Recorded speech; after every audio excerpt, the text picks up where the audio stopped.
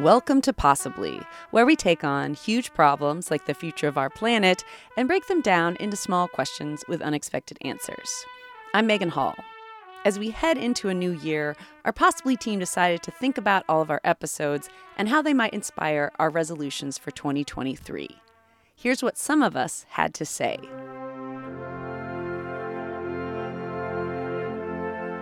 Hi, my name is Emily Tom, and I'm a reporter for Possibly. After listening to our episode about faux leather that's actually made out of mushrooms, I want to be more conscious about the choices I make as a consumer by buying more secondhand clothing, avoiding fast fashion, and, of course, looking out for new and sustainable ways that we can make new clothing. Hey there, my name is Charlie Adams, and I'm a reporter with Possibly. This year, I'm resolved to kindly telling my parents no when they ask me to rake the lawn. If you're interested in saving yourself time, check out our previous episode on raking. Hiya, this is Juliana Marula. I was sort of freaked out about our episode on vampire energy, so this year I'm going to try to do a home energy audit and figure out which of my appliances are taking up so much power. Hi everyone, I'm Yannick Schaller. I was inspired by our episode on the Block Island wind farm, so I resolved to make time in the new year to travel to the island to see how the project has changed life for the people that live there.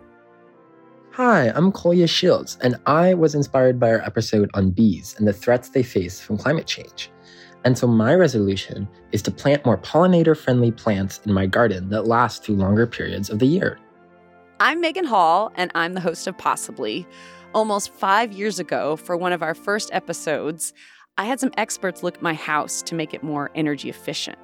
So I think it's time to try that again, especially with all of the new rebates coming from the federal government. Hi, I'm Lucy Jones, and I'm a senior reporter at Possibly. This year, I was inspired by our episode on Kamakatsu, a town in Japan that's committed to zero waste. So, my New Year's resolution is to try to be more conscious about how I recycle and use what I already have in more intentional ways rather than throwing things out or buying something new. Hi, this is Albert Wu. I was inspired by our episode on what makes a recyclable contaminated.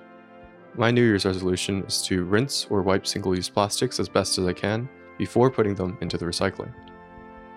Hi, I'm Ashley Junger, and I'm Possibly's managing producer. I converted to using laundry detergent sheets after working on our episode, Should I Ditch Liquid Detergent? This year, I want to continue looking for little switches that I can make to reduce the emissions or waste that I generate. Hi, I'm Harrison Katz, and I'm a senior reporter at Possibly. I've really been inspired by our episode on how internet use affects carbon emissions.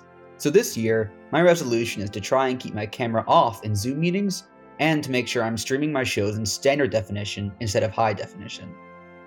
Hello, my name is Marin, and for my New Year's resolution, I would love to start composting. We have a place to drop off compost really close to us, so it seems feasible, and I would love to do that in the new year.